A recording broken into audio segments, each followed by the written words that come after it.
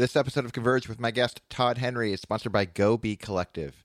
GoBe is my favorite community for creative entrepreneurs on the internet. It's built from the ground up to inspire, equip, and catalyze you in your business. For more information, check out gobecollective.com. Converge is my chance to connect with creatives who make really interesting things, and when they can, profit from those things, often in ways that might surprise you. My background as a photographer and author gets me in conversations with visual storytellers and writers, but also musicians, actors, business and thought leaders, basically people who work very hard, not just to make a buck, but also to make a point. The invitation is to understand a little more of the context that surrounds their work, and hopefully discover a fresh perspective that might inspire something new around the value you're making in the world. If you want to get help on the internet to do almost anything, you're just a couple of clicks away. It's no big deal to find out insight or clarity on technical things, on how to get better at X or Y. The challenge becomes, I think, probably maybe the biggest challenge, is trying to do that in a way that is unique to you, that is somehow stylized to your unique DNA. And I find that the more I'm in conversations with creatives who want to make something out of what they make, they start very predictably with a desire to learn how to do things, or to get tips and tricks or gear or insight on the mechanics of the enterprise. But very few people have insight on your spin, on your perspective, and how your take and your unique view on life could really be the difference maker in standing out in the crowd. Well, today's guest is a dear friend of mine. His name is Todd Henry. He's the author of Accidental Creative. He's the author of Die Empty. And he's also the author of a new book that's just coming out right now called Louder Than Words, Harness the Power of Your Authentic Voice. And I think by the end of our conversation, not only will you be inspired to reconsider how your voice is coming out to the masses, but also how gratifying and significant it can be for you personally if you can lock in and align yourself with what the voice and the sounds and the message and the story that you want to give and share with the world. And if you get that right, it could be the difference maker. Your voice is not just what you say, it's how you're heard.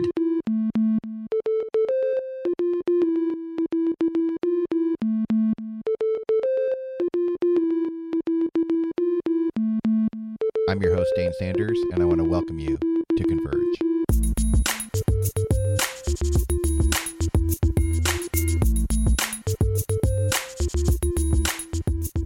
Todd Henry, welcome to Converge. Thank you, Dane. It's great to be here. You have been you've been busy these last 3 or 4 years. I have, yes. This is your third book that's come out. Talk a little bit about the progression of the books that you've written so far. Yeah, well, I'm glad you asked that. I'm glad you noticed that, even that there is a progression, because I think for a lot of people, books seem like non sequiturs, right? It's, oh, you wrote about this and this and this, but there really was kind of a natural progression with these first 3 books. And I sort of informally refer to them as the trilogy, the creative professional trilogy. In a way, it's not quite as, sweeping and expansive as, Lord of the Rings or something, but, but yeah, so the first book, The Accidental Creative, was really about just the pressure that we face as creative professionals every day to have to go to work, to have to make it up, to have to figure it out, to have to solve problems, some of those unique dynamics that exist, and how we can build practices into our lives to make us better prepared to deal with those pressures every day. So to be prepared to have ideas when we need them, or to be able to deliver results when we have to, which we have to do as creative pros. The second book was really about, okay, great. Now I've got all this organized. I feel good. I feel like my life, there's a good rhythm in my life. I'm prolific, brilliant, and healthy right now. But what am I pointing that toward? What is my compass? Where am I going? And what are some of the hurdles, some of the places I might get stuck along the way in building a body of work that I can be proud of? So that was kind of the second part of that, was just figuring out then, how do I steer all of this energy that I have now that I'm organized? And the third book, this new and Louder Than Words, I'm really excited about. And I feel like everything's kind of been building for this for probably 10 years of my writing and my work. It's really about the reality that attention for your work is not a birthright. You can do great work. You can do work that is right on point, that is great. It's brilliant. And I think there's this kind of myth that if we just do good work, it's going to get discovered. And sometimes that happens, for sure. But the reality is that we all have to figure out a way to present our work to connect with people in a way that will resonate deeply. It's not just enough to do good work. We have to consider, how is it that I want my work to be received, and how can I increase the chances that my work will get discovered by the people I'm trying to serve and actually have the impact that I want it to have, which at the root of it, I believe, is about figuring out what you care about, what your audience cares about, and then figuring out a way to connect those things so that you're creating work that has empathy and that deeply resonates with the people you're trying to serve. Well, it's funny that the idea of finding your voice. It's a phrase or euphemism that I think it doesn't get, when people kick it around, it doesn't seem like it gets the gravity, or the responses often don't get the gravity. In my experience, a lot of folks, when they respond to, how do you find your way, or how do you find a signature voice, the responses sometimes can be pithy or just proverbial, where it's pie in the sky. But in your case, I really like, in particular, I love how you began by just defining like concretely what is voice. And in particular, it's almost like you break down an anatomy of a body of work. And I'm wondering if you could just talk a little bit about how, for the audience, how, if I'm starting out, or even if I've been at this for a while, I need to kind of reset my voice or re-articulate it in a fresh way. What are the building blocks for finding one's voice? Yeah, and I'm glad you put it that way, building blocks, because I think for a lot of people, there's this kind of, voice seems mystical. It seems elusive. It seems like it's this thing that you go on this long trek, and then you dig in the sand and you pull out this box, you open it up, and voila, I found my voice, right? And then forever and always, I found my voice. And I don't really believe that to be true. And I think if you look at the people who have built bodies of work that have been substantive, have stood the test of time, they are people who have committed to the process of not finding their voice, but developing their voice over the course of time. And their voice has shifted and changed and morphed and been tweaked. And they've kind of, they've massaged that over the course of time as they've built their body of work. And I think that's probably a more apt way to think about it. Your voice, I believe, is an expression through a medium to achieve an impact. And I think all three of those things are necessary parts of voice, right? It's not just what you say, it's how you're heard. Say that again a little slower, because there's a lot loaded in that package. So go ahead. It's expression through a medium to achieve an impact, right? So it's what is inside of you, the expression that you want to deliver through a medium, which is your platform. Your platform is as much a part of your voice as the expression itself, because that's going to determine how people receive what you do. So the medium or the platform that you use is very important. And then the impact is really important. There's a lot of discussion about what is art, is this art, is that art? And I believe whatever we're making, and again, we could be talking about a business, we could be talking about a work of art, whatever it is. I believe that if there is no impact, if it's not received, if it doesn't move people in some way, I think you have to question, okay, did it have its desired effect? I think that we have to have that desired effect in mind when we make something, when we do something, we create something. That's part of the artistic process, and it's certainly a part of expressing your voice. So I think that at the end of the day, voice is not just, as we often think about it, it's not just this self-gratifying, oh, I feel like I'm in my sweet spot, I feel so good, I found my voice. You really have to think about, what is the impact I want to have? What is the desired effect that I want my work to have on the world? How do I want to mobilize people? How do I want to move people? What response do I want? Really, all of those things have to be considered as part of this. And so as I was breaking down some resonant voices and asking, okay, what is it that they have that other people don't have? I kind of peeled back these three layers of voice that are important. And I actually call them the voice engine, because I think they really feed into one another, and they really create this kind of virtuous cycle of developing your voice. And the first one is identity.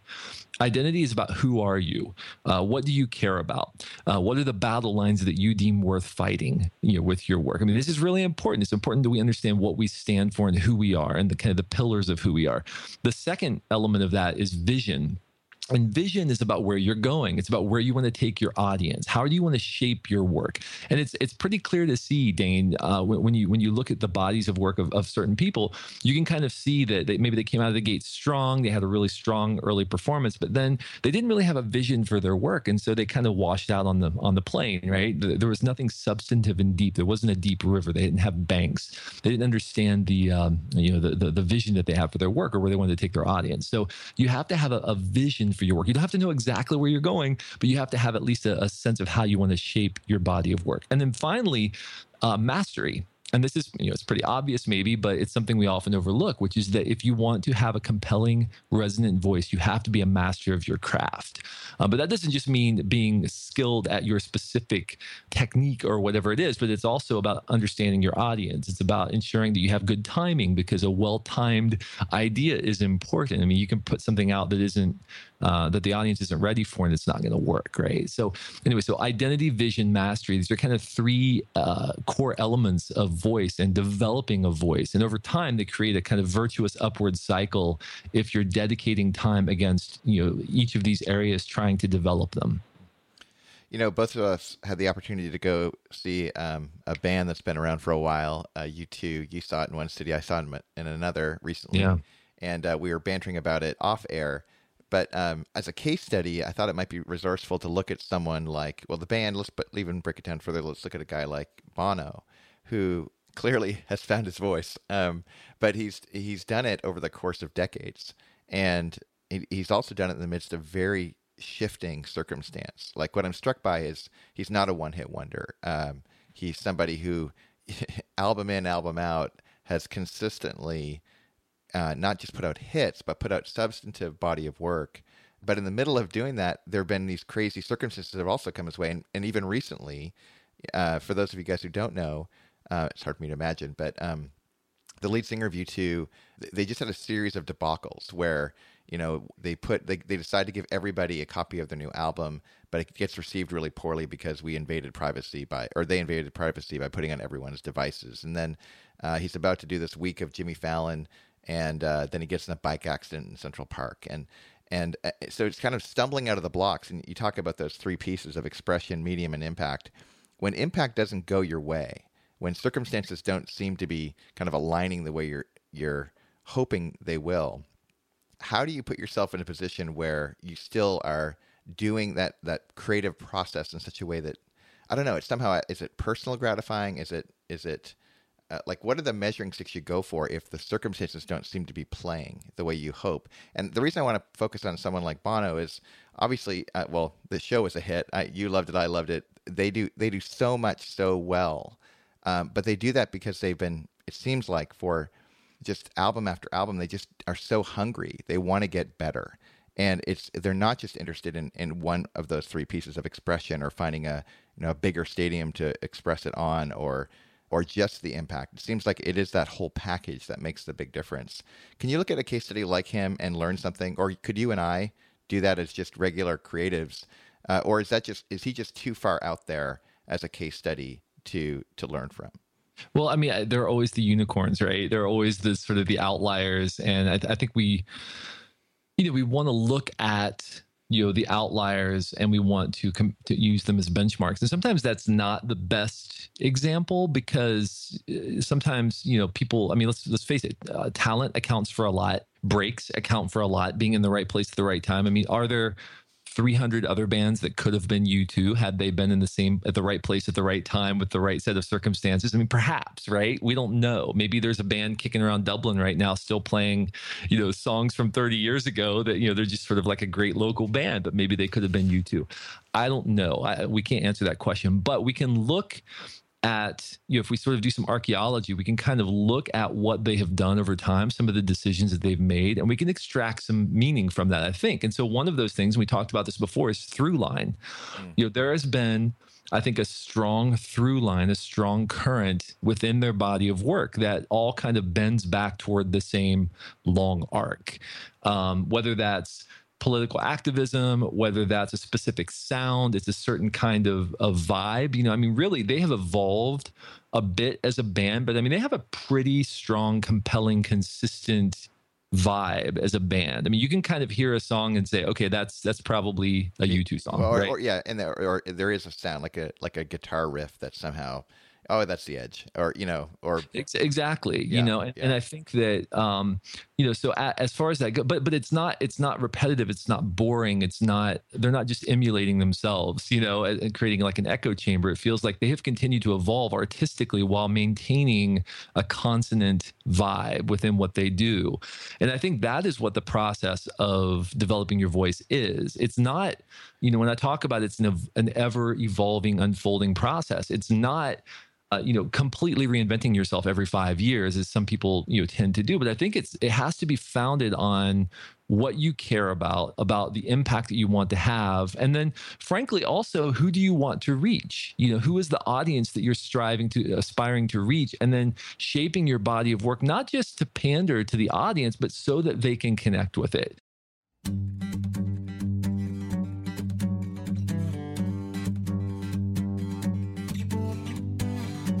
If I'm a creative and I'm interested in a decade from now having a body of work that I could just not only be proud of, but just be like, that was the best I could do, for my level of talent and my effort. And let's say I come to you and I'm like, Todd, put me on a regimen or some kind of set of disciplines it's going to give me my best shot of having a body of work a decade from now, not just like trying to get this particular project completed. What kind of workout plan do you put people on?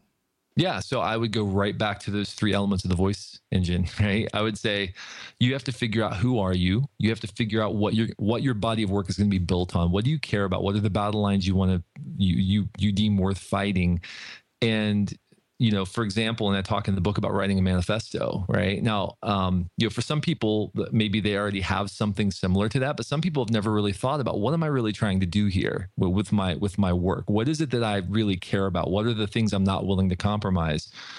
And having that kind of personal manifesto and really drilling down deeply into what you care about and the things you're not willing to compromise. And then you have to think about vision. You have to think about, who am I trying to reach? Who is my intended audience?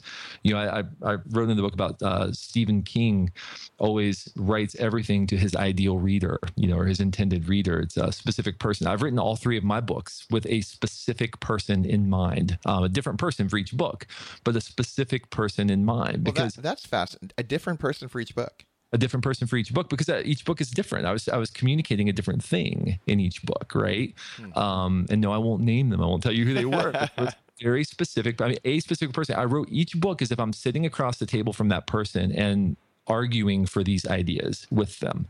And I thought, okay, what problems are they facing? What things are they dealing with? And so, for me, that's a part of vision. That's part of understanding where I want to take my audience. It's also part of developing empathy, right? And having a sense of connectedness with my audience. And part of, again, vision is part of shaping your work and understanding how do you connect. And then finally, you talked about regimen.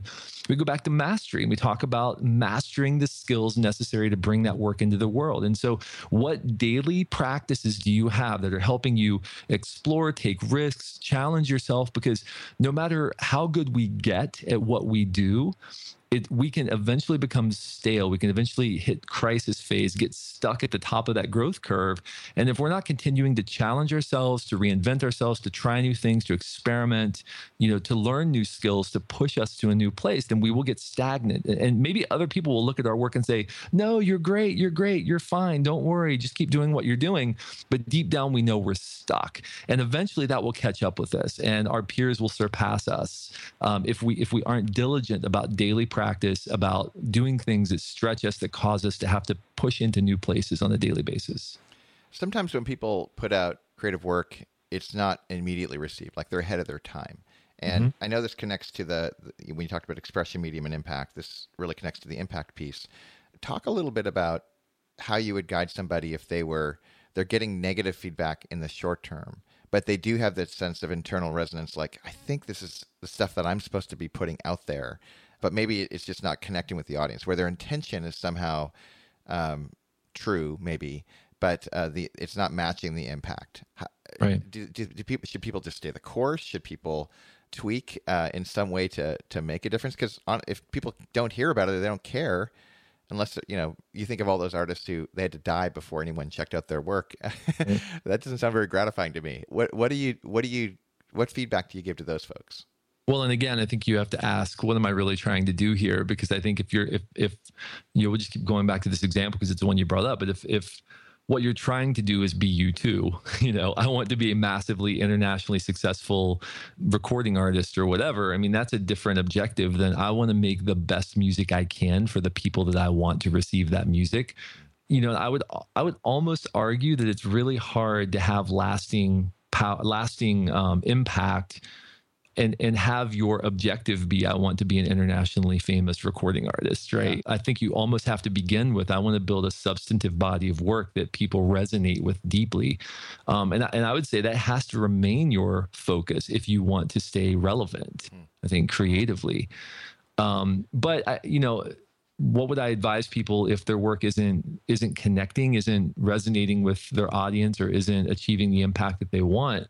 I think you have to have, again, I sort of talked about in the book, the importance of having people around you, having a collective of people to help you stay on course, to help you determine whether you're moving in the right direction. I mean, it's possible that you're moving in the right direction. You are ahead of your time. Maybe it's possible you need to work on the mastery piece because your work just isn't connecting. Maybe it's possible you misread the tea leaves and you're just, you're heading in the wrong direction. Or, I mean, for example, I wrote, discovered this story in the course of writing the book about, Jimi Hendrix, who spent about 6 months, I think it was, as the opening act for the Monkees on their, on their tour back in the late '60s, and just absolutely, as you can imagine, just absolutely bombed. And this, on paper, this seemed like a good fit, right? Because the Monkees wanted more musical credibility. Jimi Hendrix wanted a wider audience. He was very popular overseas, wasn't popular in the U.S. As popular in the U.S. at the time. But it was obviously just a massive disaster because the audience did not connect at all with his music. It was so different. It was so visionary. It was so out there. And, at the end of that handful of shows, Jimi Hendrix could have said, well, obviously I'm just, nobody's going to pick on old Jimmy anymore, and sort of kicked himself and like whatever. But no, it was just an audience mismatch.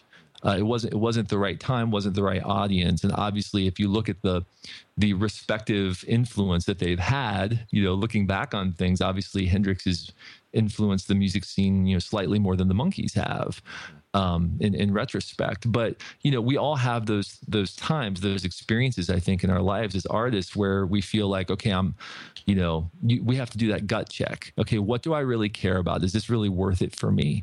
Am I really headed in the right direction? And I think a lot of times we have to have a peer group that we can go to, we can ask, that we can, reflect on it with, and that can help us stay aligned.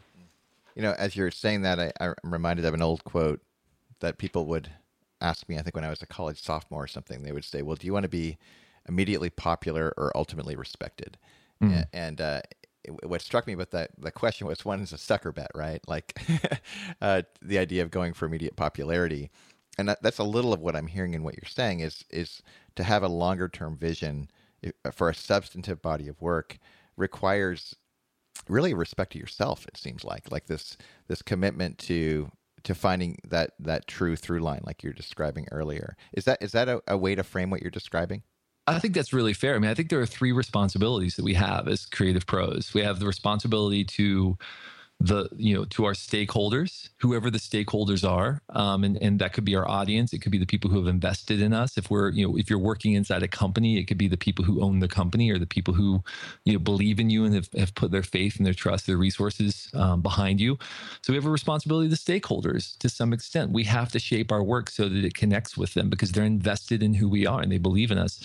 We have a responsibility to ourselves to listen to what we want, to what we care about, to bend our body of work toward the long arc of where we believe our work is supposed to take us. We have that responsibility as well. But we also have a responsibility to the work itself. And that sounds a little weird and maybe a little bit out there, but I think that if you really listen to the clues and you look at what's going on and you do some archaeology, I think that the great artists are those who are able to determine, where does this ultimately want to go?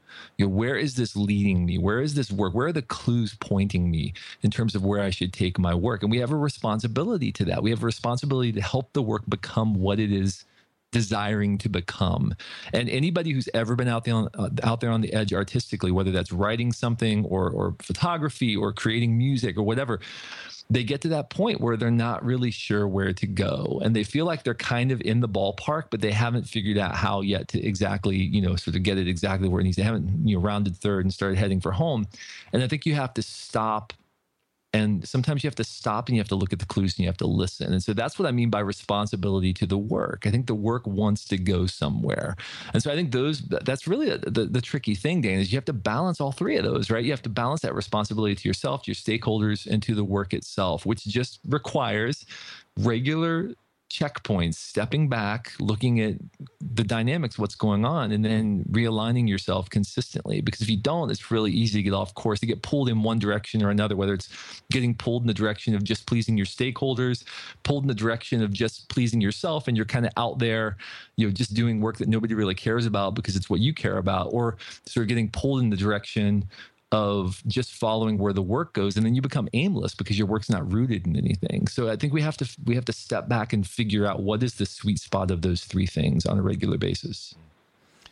Well, if you're at home listening and you are looking to have your work go somewhere in particular, and that's a big deal, I really encourage you to go pick up a copy of Louder Than Words, Harness the Power of Your Authentic Voice, or any of Todd's books. Honestly, they're kind of this foundational piece that a lot of folks are just they're missing, candidly. And I think that Todd's wisdom is not only well earned but well researched and really well written. And Todd, your body of work is growing into something really special. I'm really proud to call you friend, and thank you for making this thing.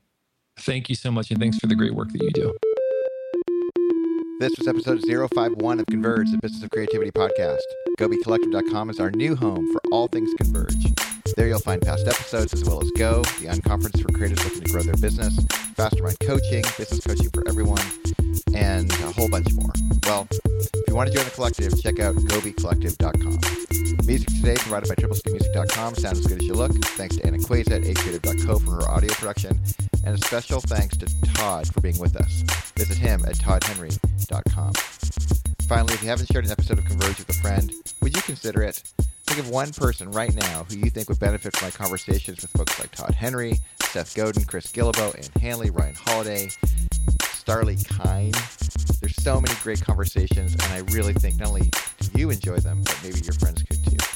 And by the way, you caring enough to do that sort of thing is a nod to us that we're doing something right, and we are really grateful when you do it. So thank you. That's it for now. I'm Dan Sanders. I cannot wait until next time.